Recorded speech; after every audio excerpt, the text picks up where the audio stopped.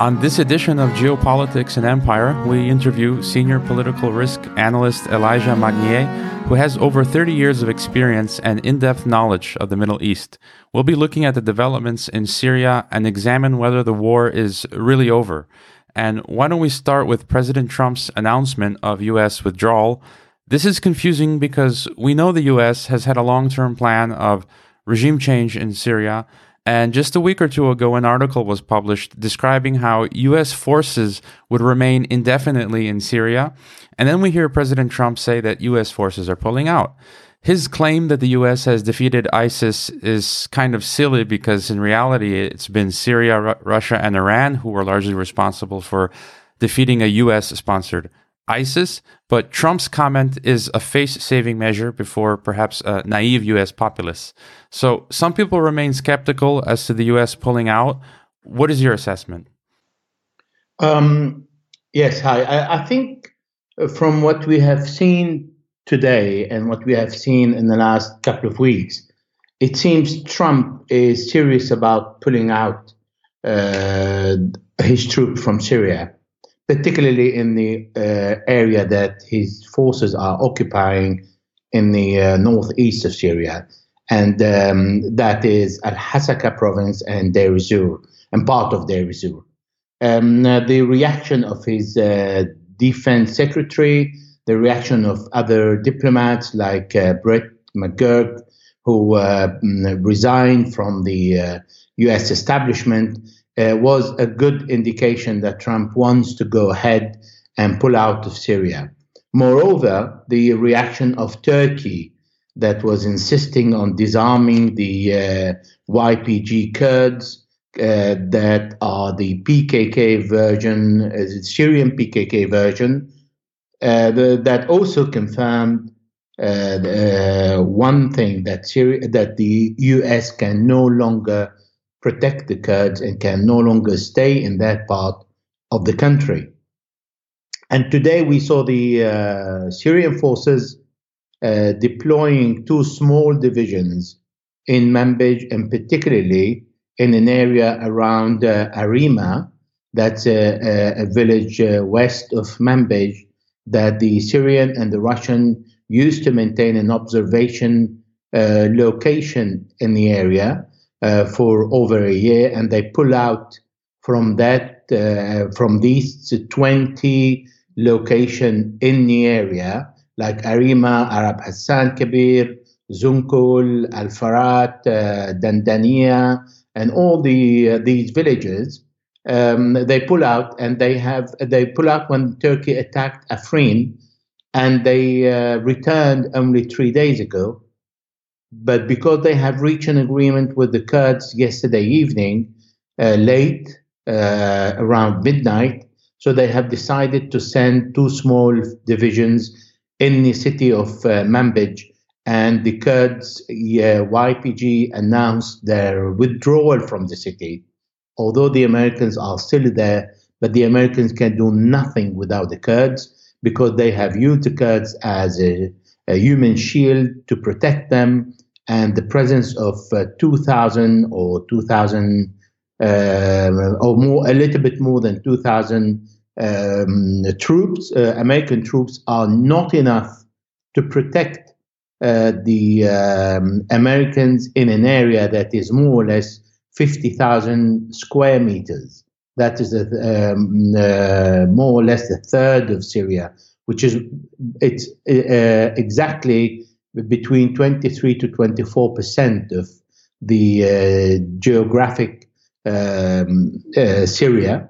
Therefore, they need the Kurds, and if the Kurds pulled out of Manbij, there are no other forces that can protect the Americans. So yes, my answer is Trump seems serious.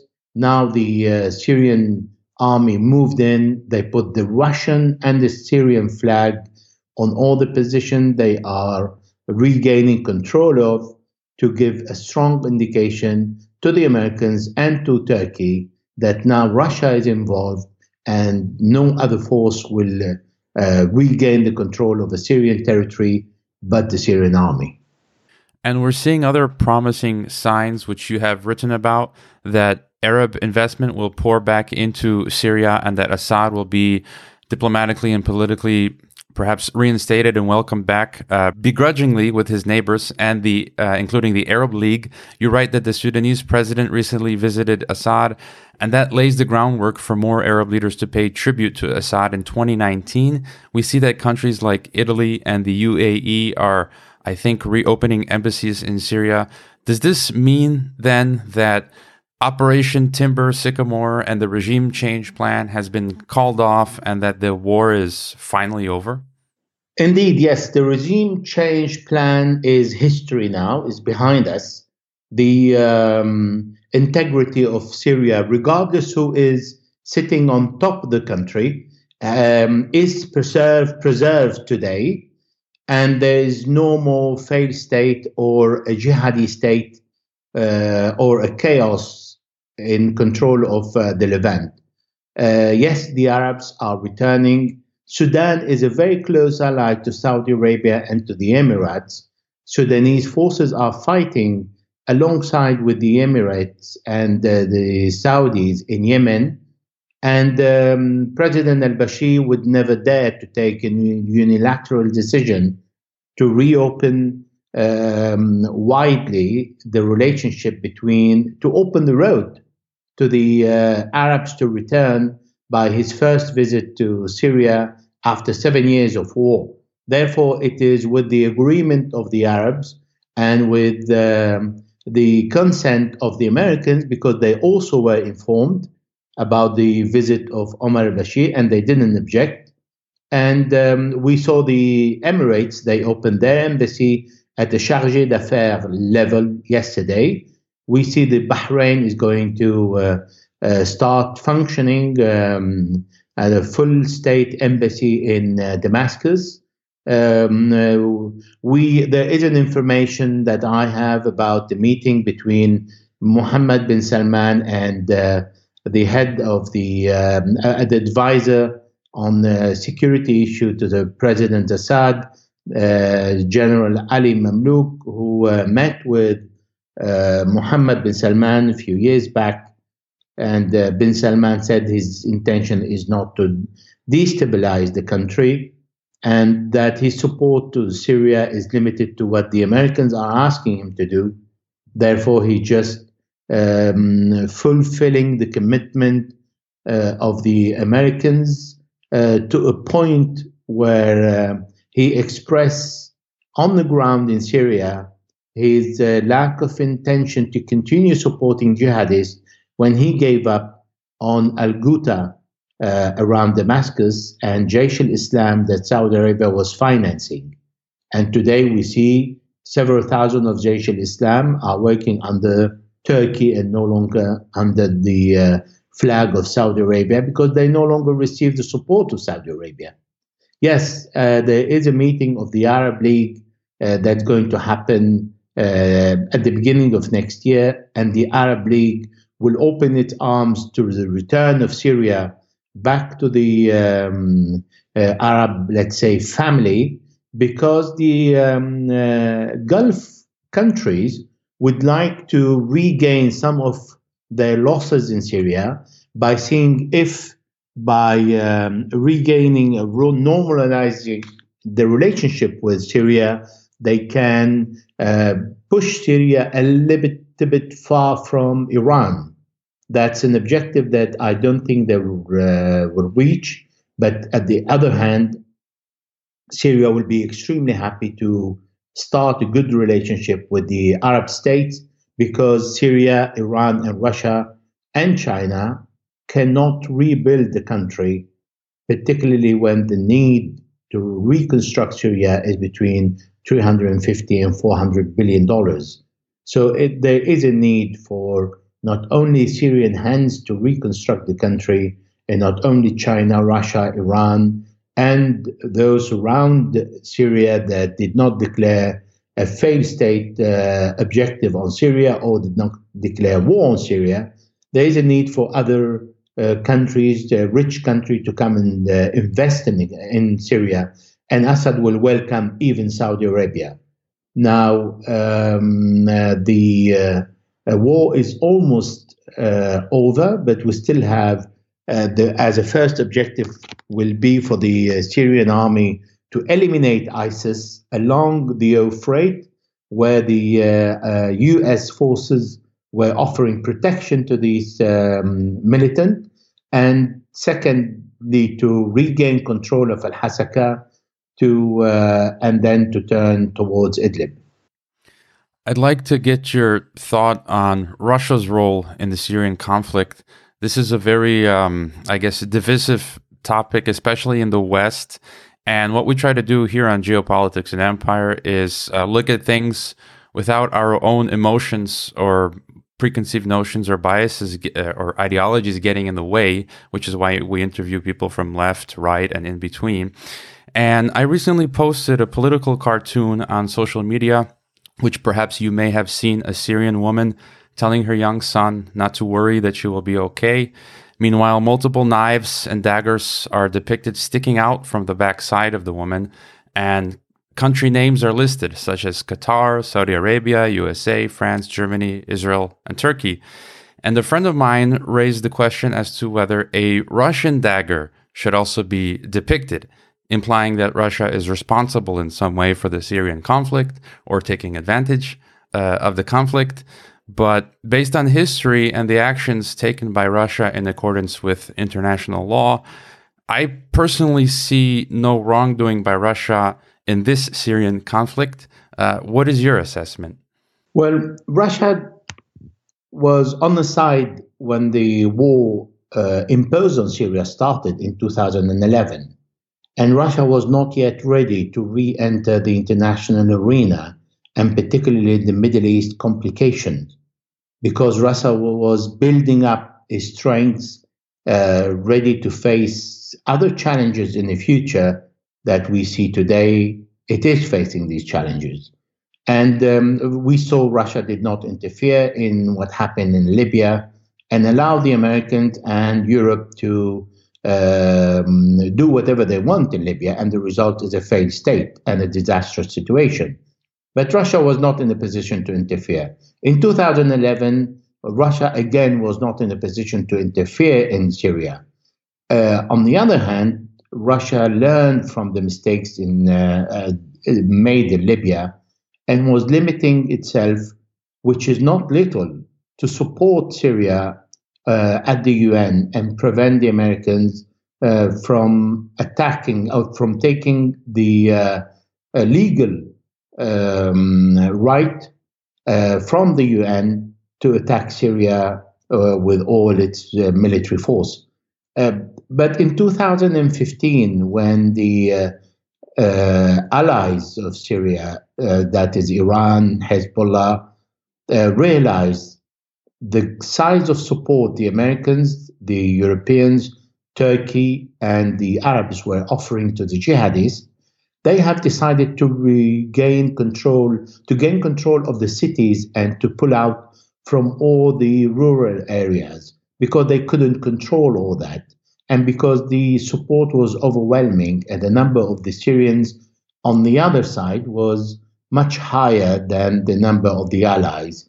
And Iran didn't want to send its army because then Saudi Arabia would send its army, and then American would send the army, and everybody would start fighting on this territory, and there will be total chaos. But Russia understood that the jihadists and the rebels will not allow Russia to keep its military base on the Mediterranean coast in Tartus and Latakia. So what Russia did in September 2015, that it had decided to interfere in the conflict lightly by trying to stop the war without giving the upper hand to any side. So Russia aimed to keep a status quo and to start a negotiation without any real visibility and objective, but to stop the war first. And what happened is that Turkey dragged Russia into a higher contribution by downing its jet at the end of 2015. And this is where Russia's involvement started to become even more effective. And what Russia did, yes, of course, Russia didn't interfere just to support Assad. The support of Syria dates back to the late president Hafez Assad, the father of Bashar. And we're talking about the beginning of the 70s when Russia and Syria established a defense agreement between the two countries, and the supply of weapons, the Syrian supply of weapons, used to come from Russia. Therefore, Russia wanted to maintain the window on the Mediterranean and look at its budget where it can train its pilot in a live war conditions and scenario. And the same budget used at the Russian Defense Ministry was used at Hamimin military base, where the Russian can obtain a very unique experience in warfare by actually using their skills and their training on live targets. And this is what was Russia's approach to keep a balance and to make sure that there will not be a failed state in Syria. And that was a positive approach. Nevertheless, on the other hand, Russia made it clear to Iran and Israel that it will not interfere in the conflict between them.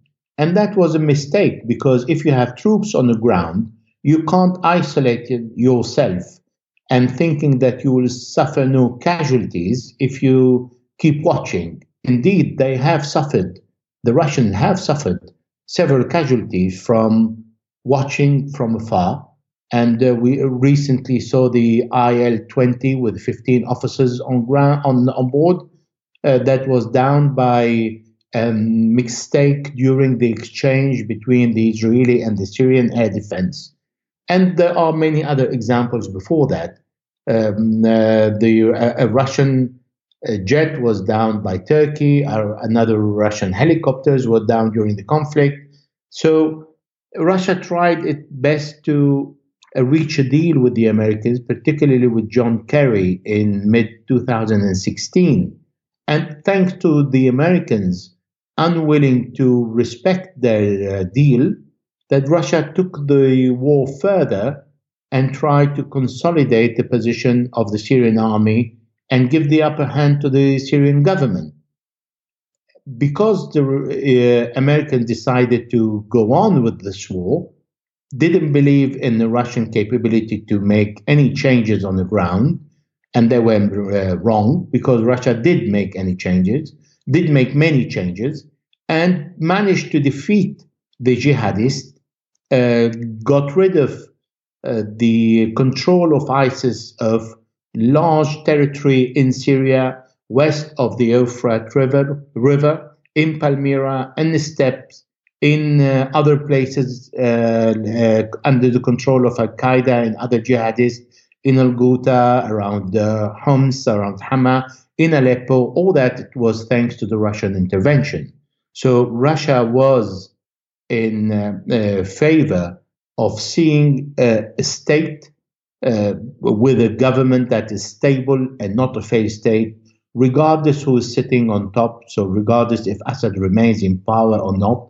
And the Russians said clearly, this is not our problem. It's up to the Syrians to decide who is their future leader. So Qatar, yes, has invested 150 billion, according to what the ex-prime minister said. Saudi Arabia has invested tens or hundreds of billions, to and send all the jihadists they have into Syria to change the regime. Turkey has invested by allowing the passage of all the jihadists into Syria and bought oil from ISIS, gave all the supply and the logistics needed to ISIS, supported Al-Qaeda by allowing Al-Qaeda to attack many areas around Latakia in the north of Syria and take Idlib. It was thanks to Turkey that Al-Qaeda managed to take Idlib at that time. And now Idlib is the safe haven of Al-Qaeda, of other jihadists, and of the rebels who pulled out from all over Syria. And what Russia did is it was very clever because they created Astana. They have isolated all the problems on the entire geography and start dealing with one city at a time, with one pocket at a time.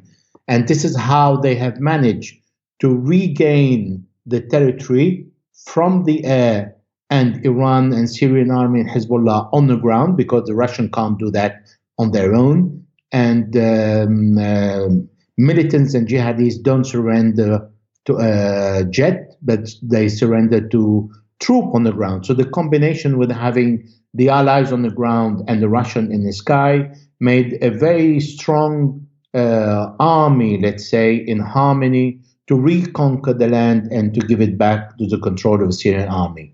The Russian role in Syria was extremely positive, generally speaking, but there are few mistakes, but these are insignificant.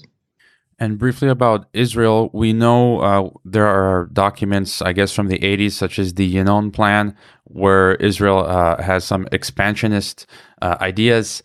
And on Christmas Day, I believe there was an Israeli attack on Damascus.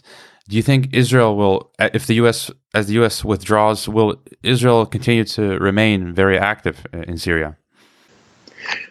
Well, it is thanks to the Israeli continuous violation of Syria sovereignty, that Russia provided Syria with anti-air defense missiles that never existed before in Syria.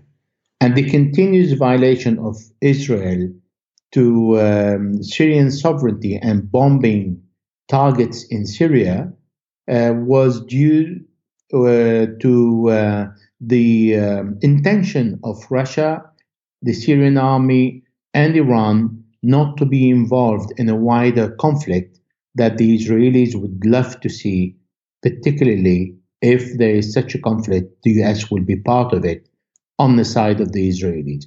So the war was to defeat the Takfiri and the jihadists first, allow Israel to play and to be the naughty boy, let's say, to bomb objectives in Syria, to bomb warehouses that can be replaced later, but to concentrate on one objective, eliminate jihadists and make sure the US will not interfere by larger forces with Israel because another conflict is starting.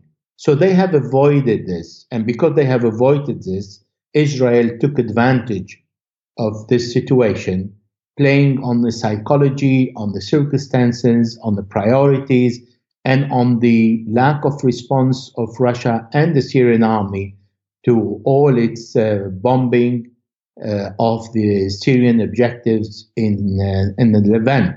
But this situation can no longer remain valid. When the Americans will pull out, I think Israel will have a very hard time if the Israeli military think they can still abuse of the Syrian patient and the Russian patient in the Levant.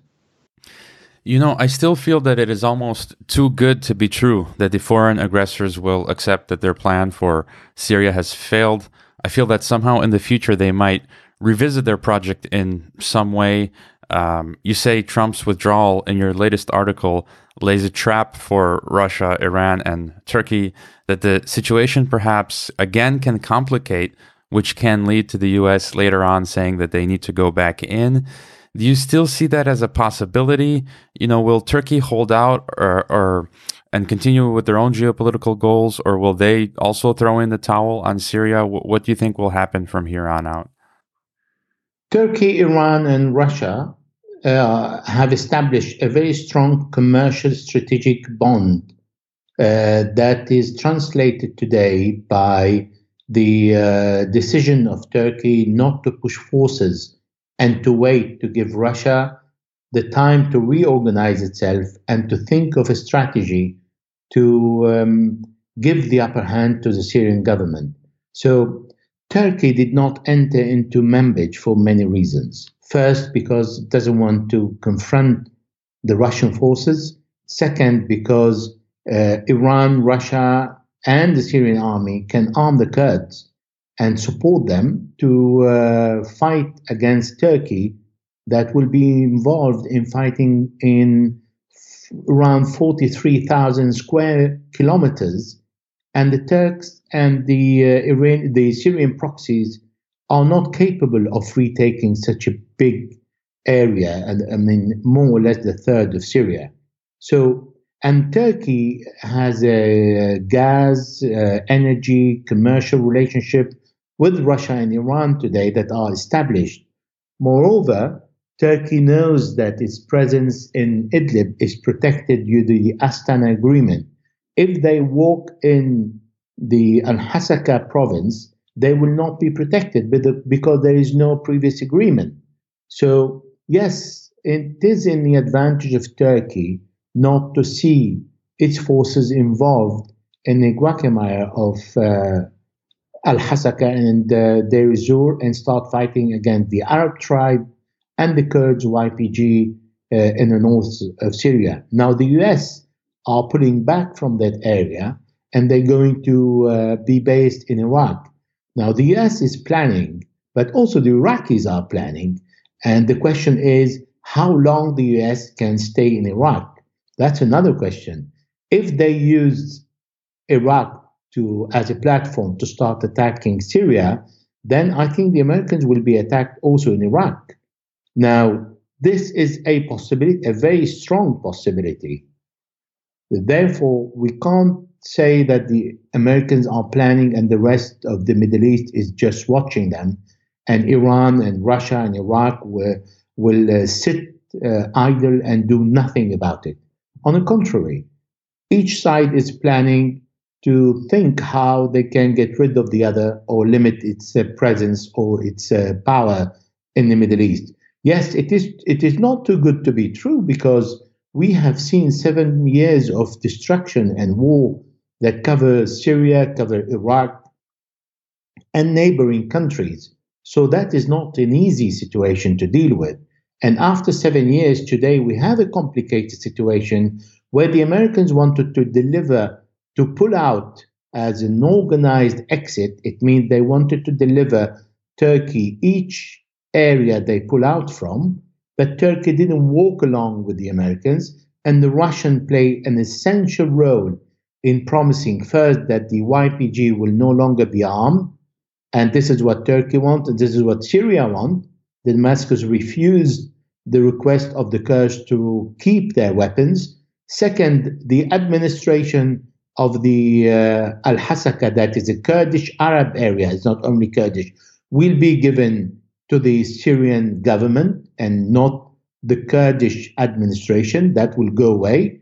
And what the Americans have created as SDF will vanish. So anything that the Americans have created in the north of the country, they will be thankful for the military airport they have created, and they will leave to the Syrian army and nothing else. All their proxies will leave them because they have abandoned and betrayed their proxies, the Kurds, without giving them any notice that they were leaving, and they use them as a human shield. So the Kurds now have nothing to link them to the Americans. Therefore, yes, it is a normal and a logical situation to see the Kurds giving up on the Americans, as the Americans gave up on the Kurds first, that Turkey needs to look after its long-term relationship with Syria and with Russia and with Iran, and is not with the Americans, because the Americans don't have friends. They have only interest relationship. And when the interest and the benefit stops, then the relationship with the Americans stops. That is not the case with Russia and Iran. So it is more in the advantage of Turkey to keep Iran and Russia on the good side without necessarily losing the US, because Turkey is still a NATO member. I have one final question before I ask for your final thought. I asked this to most of my guests. Could you give us your thought on how you view this idea of the American empire, and is this failure in Syria a sign that it is receding, declining, and do you think Trump will manage a soft landing, or is there a potential, as we've seen in history, for another sort of world war? I think the U.S. hegemony of the world is over, unilateral hegemony of the world. Therefore, today Russia regained its place that used to have before the perestroika in 1990. Therefore, I think today the US is still a superpower, is still extremely strong with a very good army, capable of winning any war, but not to control any country they win. And we saw that in Iraq, we saw that in Syria. They can't win the after war. They can win the war only. They can't win the heart of mind of the population. Iraq turned against them, Afghanistan turned against them. Today, 52 provinces in Afghanistan are in the hand of Taliban. So therefore, the US empire, unilateral empire, the only force and only hegemony of the world, is over. Russia is moving in as a superpower country. China is moving in as a commercial superpower, and the Americans are losing a lot of friends on the way, not only in the Middle East, but mainly in Europe. They behave on their own without consulting their supposed to be partners in Europe. They have done this against the nuclear deal that they have signed and they refuse to honor, while the Europeans are still holding it. They are losing in Iraq, and the government in Iraq is far from being pro-American. They have lost in Afghanistan. They've lost their failed state in Syria. They've lost to impose on the Lebanese government to attack Hezbollah and to turn against it.